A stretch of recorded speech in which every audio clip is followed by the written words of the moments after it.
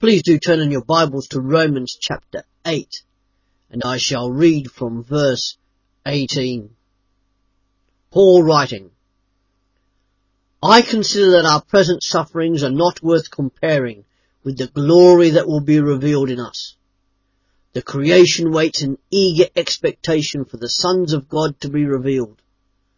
For the creation was subjected to frustration, not by its own choice, but by the will of the one who subjected it, in hope that the creation itself will be liberated from its bondage to decay and brought into the glorious freedom of the children of God. We know that the whole creation has been groaning as in the pains of childbirth right up to the present time.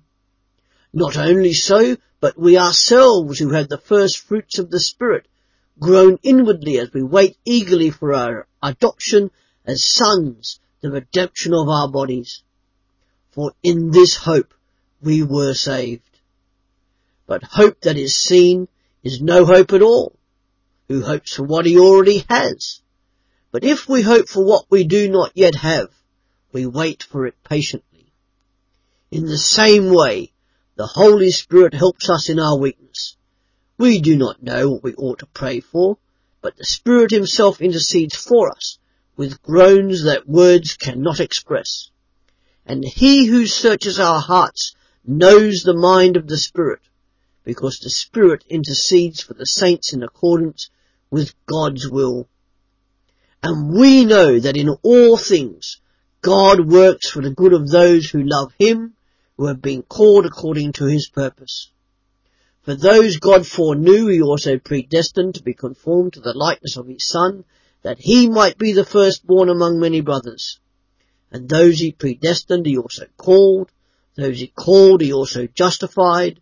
Those he justified, he also glorified. What then shall we say in response to this? If God is for us, who can be against us? He who did not spare his own Son, but gave him up for us all, how will he not also, along with him, graciously give us all things? Who will bring any charge against those whom God has chosen? It is God who justifies. Who is he that condemns? Christ Jesus, who died. More than that, who was raised to life, is at the right hand of God and is also interceding for us. Who shall separate us from the love of Christ? Shall trouble or hardship or persecution or famine or nakedness or danger or sword? As it is written, for your sake we face death all day long. We are considered as sheep to be slaughtered.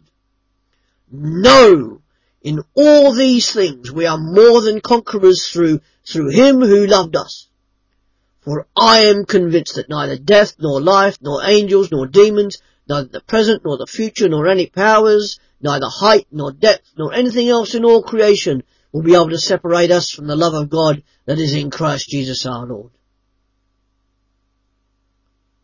Father, as we come before your written word now, may you give us clarity of mind and of thought. Pray that we will have receptive hearts to the message that you would have us hear tonight. And I pray for myself that you would give me clarity of voice, so that the words I speak may be your words and my thoughts your thoughts, and that we may leave here tonight after the reading of your word and after this sermon, that your greater glory would be our prime concern. Amen. And I wonder what you thought as the Bible passage was being read. I wonder what you are undergoing currently in your life. What trials and sufferings. And one thing that unites all humanity, in fact all creation, is that suffering comes to us all in one way or another. Whether that be physical, psychological, emotional or spiritual suffering. It is common to all people of all time and of all cultures, countries and nations. And of course there are no easy answers as to the ultimate cause of suffering. And you may also be wondering if God has somehow separated himself from you during your pains and your trials. So what is a Christian perspective on suffering? So let's look together at this most wonderful piece of scripture. And firstly, we can see that we have freedom, that there will be freedom from pain and suffering. And firstly, creation groans in verses 18 to 22. When God finished his creation, it was a good creation, Genesis 1 verse 31 tells us, and perfect. But today it is an imperfect, groaning creation. There is suffering and death. There is pain, all of which is, of course, the result of Adam's sin. It's not the fault of creation. And note the words Paul used to describe the plight of creation: suffering, pride, bondage, decay, and pain. However, this groaning is not a useless thing, since Paul now compares it to a woman giving birth. There is pain in childbirth, but the pain will end, or at least the physical pain will end, when the child is born. And one day, one glorious day, creation will be delivered, and the groaning creation will become once again a glorious creation. Can't wait. And as people of God's kingdom, as Christians, we should not focus on the sufferings of today, but look forward to the coming glory that Paul talks about in Romans 8:18, and he talks about it also in 2 Corinthians chapter 4. Today's groaning bondage will be exchanged for tomorrow's glorious freedom. Freedom. And the members of the kingdom also groan in verses 23 to 25. And the reason as Christians we groan is because we have experienced what the Apostle Paul calls the first fruits of the Spirit. It's a foretaste of the glory to come, when we shall live with our King in glory forever and ever. And just as the nation of Israel tasted the first fruits of Canaan when the spies returned in Numbers 12:23 to 27, so too we who are Christians have tasted the blessings of heaven through the ministry of the Holy Spirit. And this should encourage us to want to see the Lord, to receive our new bodies and live with him and serve him forever and ever in everlasting life. And we're groaning for this adoption, or at least I know I am, which is the redemption of the body when Jesus Christ returns, according to Paul in Philippians 3 verse 20 to 21. This is the thrilling climax to the adoption that took place when we were converted, when we first started believing in Jesus, when the Spirit of adoption gave us the standing of an adult in the kingdom of God. And when Jesus Christ returns, and he will return, we who are Christians shall enter that promised land and into our full inheritance. And meanwhile we wait and hope, as Paul writes in Romans 8 verse 24, for we are saved by that hope. You may well be asking, what hope is this? Well, Paul elsewhere in Titus 2 verse 13 describes it as the blessed hope and the glorious appearing of the great God and our Saviour Jesus Christ. The best is yet to come, people. And as people of the kingdom of God, as Christians, as God's children, we should not get frustrated as we see and experience suffering and pain in this world as we live in the kingdom. As Christian believers, we should know and remember that the suffering of today will one day give way to eternal glory. Then thirdly, not only the creation that groans, and as God's people we also groan, but what about God? Is he a distant God who's not interested or concerned with the sufferings of his creation or his people? By no means. Our God is not a distant God, but a God actively concerned for his creation and for his people. God is concerned about the sufferings we endure, we go through. He desires for the redemption of both his creation and his people.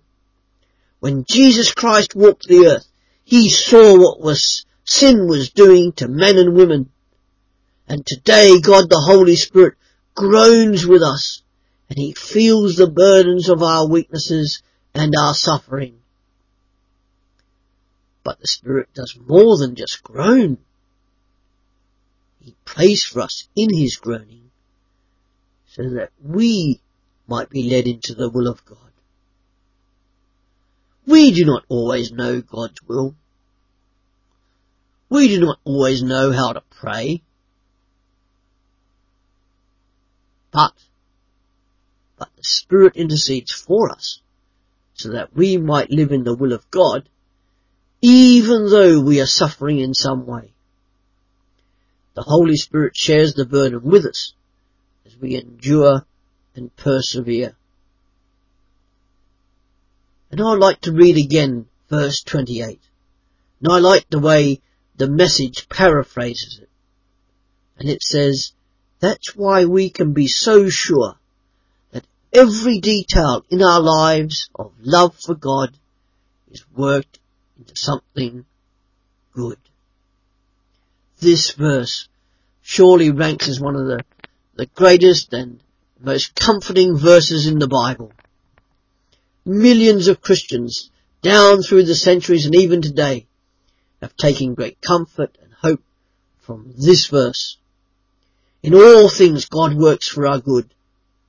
Now the phrase all things, or as the Message puts it, every detail of our lives, includes not only the good, the happy and the pleasant things of life, but also the bad, the unhappy and the unpleasant things as well.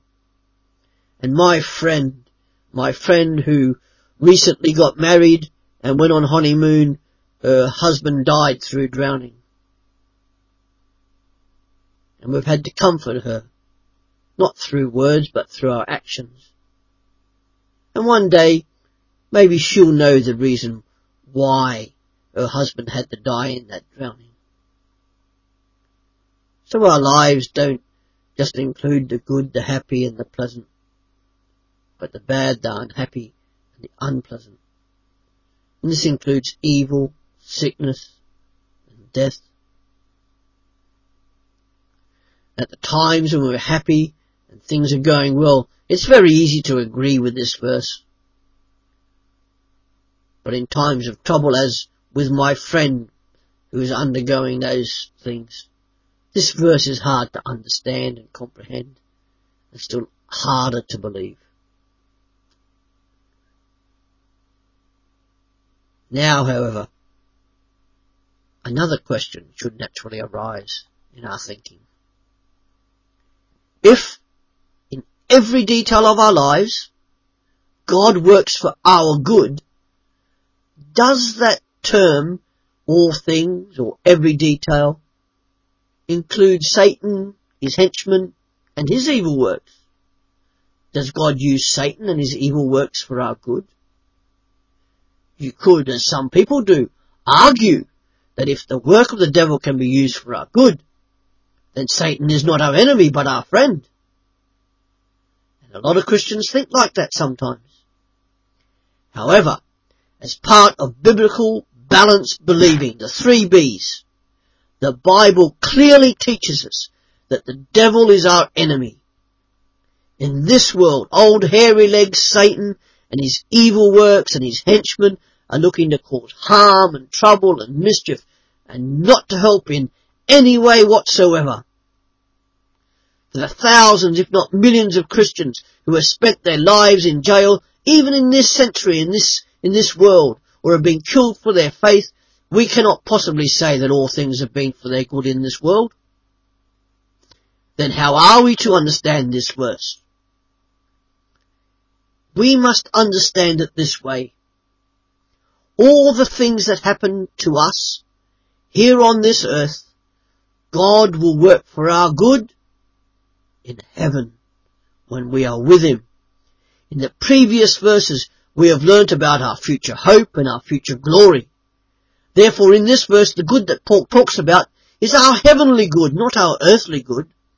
On earth, old hairy legs' power is great. But when we're in heaven, he will have no power at all, because he will not be there. but cast away. In heaven, all of Satan's earthly evil will be turned to our good and to God's greater glory. But having said that, it is also true that God is concerned for our welfare in this life. He cares about our bodies, our health, even our food and our clothing. Jesus said in Matthew 6 verse 33, "Seek first God's kingdom and his righteousness, and all these things, food, clothing, shelter, etc., will be given to you as well." When God allows trouble to come into our lives, he usually uses that trouble to bring about some good result in our lives here on earth. Romans 5 verse 3 to 4 and James 1 verse 2 to 4. It is through troubles and that our faith is tested and made strong, 1 Peter 1 verse 6 to 7. Through various kinds of trouble, God disciplines us so that we might become more righteous, according to the writer of Hebrews in Hebrews chapter 12. And we must also remember that God's power is much greater than that of the devil. The devil cannot alter God's ultimate plan for our lives. The most important thing to remember about this verse, however, is that the promise given here is given only to those who love God and have been called according to his purpose, the members of the kingdom of God. And he called all people to come into that kingdom. Yet some reject it. And if we love God, we are called according to his purpose, and we are therefore members of the kingdom of God, and then we can fully trust him to work for our good in all things. Our hope is in God. He is faithful and able to fulfill all he has promised. And those that are in the kingdom of God that would call themselves believing Christians should never give up in times of trouble, trial and suffering, because God is at work in the world and he has a perfect and supreme plan. Romans 8 verse 29. God has two purposes in that plan, our good and his glory. Ultimately, we will all be like the Lord Jesus Christ. Best of all, God's plan will succeed. He has the victory, and that victory was gained at the cross of Calvary. It started in eternity when he chose us in Christ. He predestined that one day we would be like his Son. Predestination applies only to those in the kingdom of God, not to those outside the kingdom. Nowhere are we taught in Scripture that God chooses who will remain outside the kingdom. If people remain outside the kingdom, it is because they choose to, by refusing to trust and believe in Jesus Christ. Those whom he chose, he called. When they responded to his call, he justified them and he also glorified them.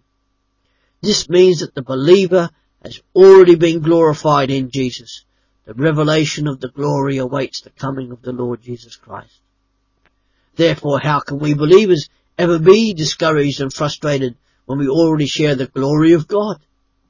Our suffering today, of whatever measure, only guarantees much glory when Jesus Christ returns.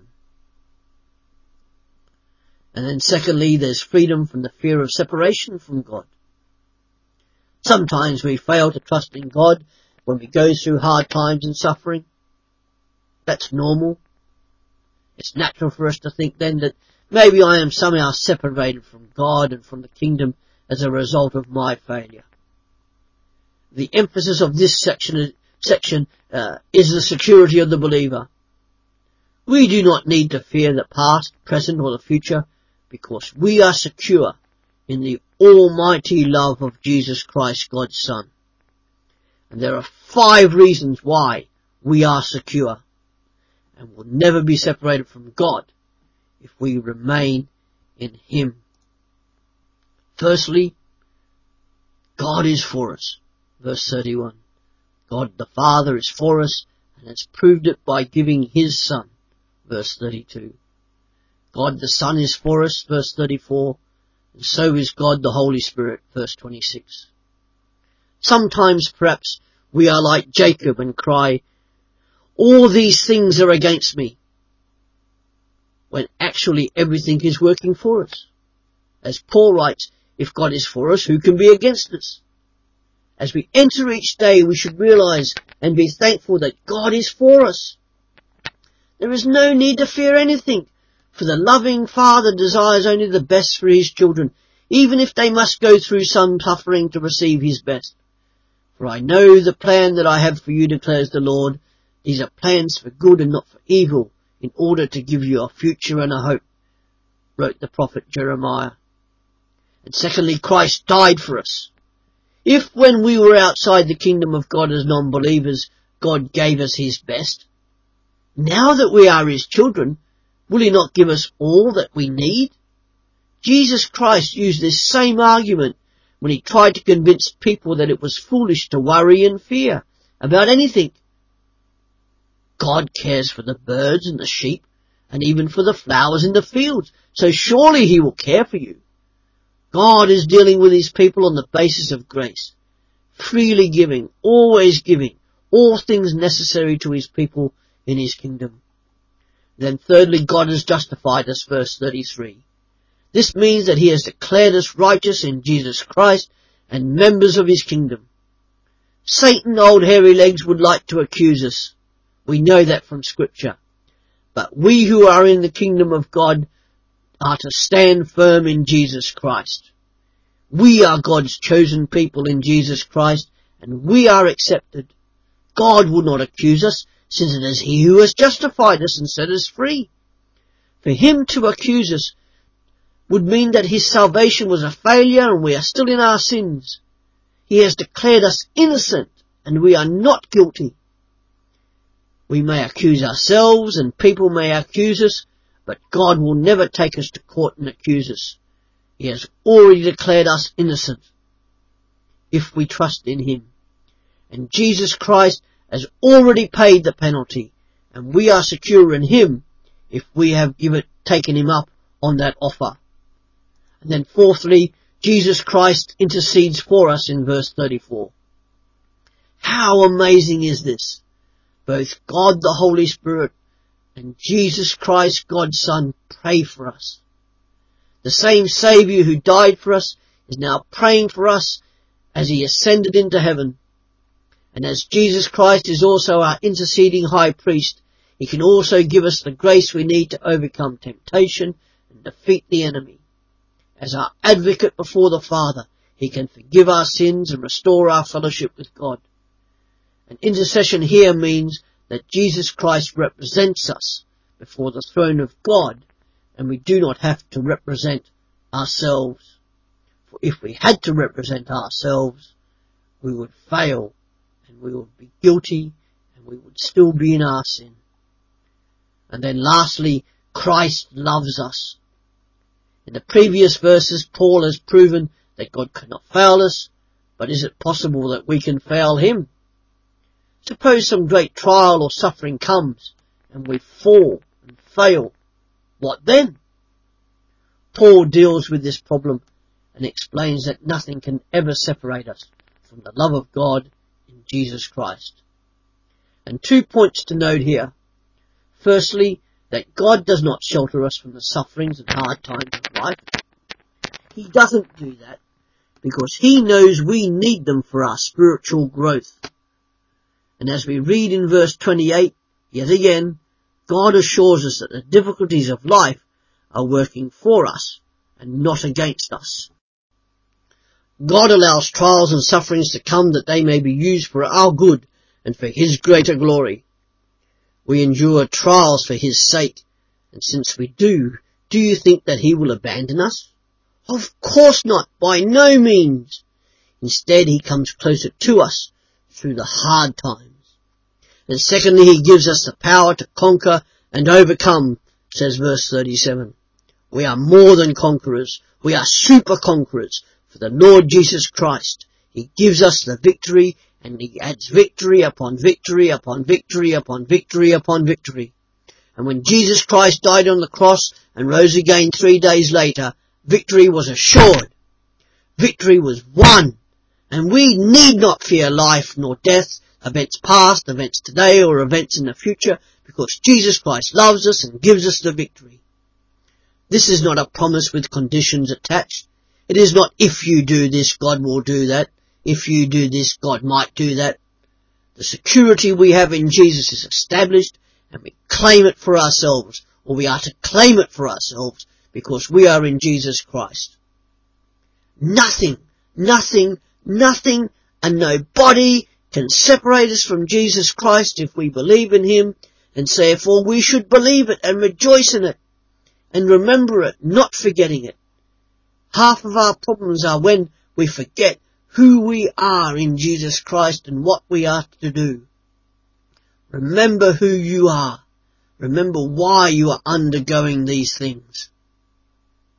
And so in conclusion, we have seen that God is not distant, but is close and upfront and personal and intimate. He desires intimacy. He desires to hear from you and to hear your voice. He cares for his creation and for his people through the ministry of God, the Holy Spirit.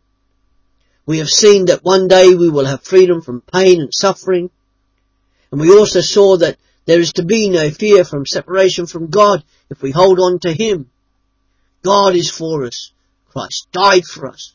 God has declared us to be his sons and daughters if we choose to follow him.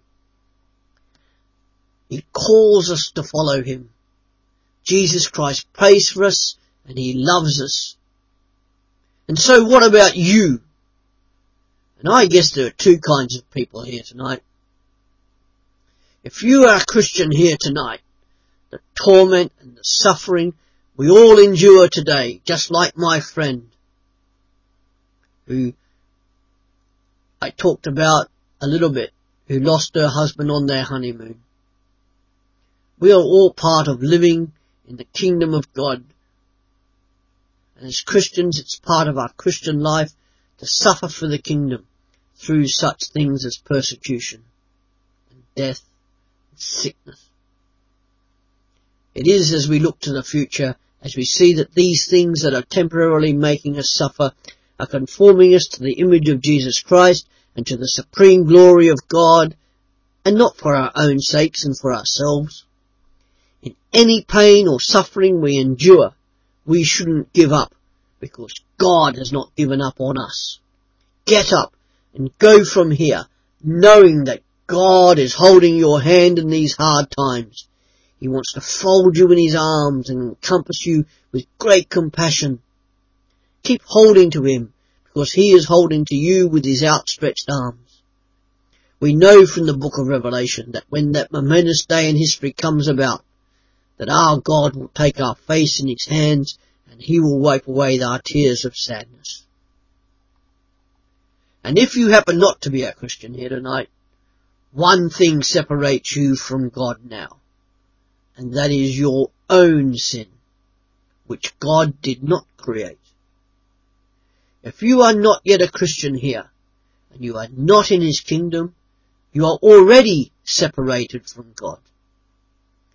If you do not want to be separated from him, you want to be in his kingdom, you simply have to trust in Jesus Christ for your life and believe in him for your future. And if that is you, please, I implore you, do not leave here tonight without talking to somebody about how you can take that step. Let's pray. Father, thank you for these most magnificent words from the Apostle Paul. Thank you that you are not a God who is distant and impersonal, but you are a God who is close and personal and wants to be intimate with your people. For those of us who are enduring, may you be that great God of comfort. Help us to know that you supply all our needs. And Father, I pray for those here tonight who do not know you yet personally, that you even now may continue to keep calling them to return into a relationship with you. And we pray all this through Christ our Lord. Amen.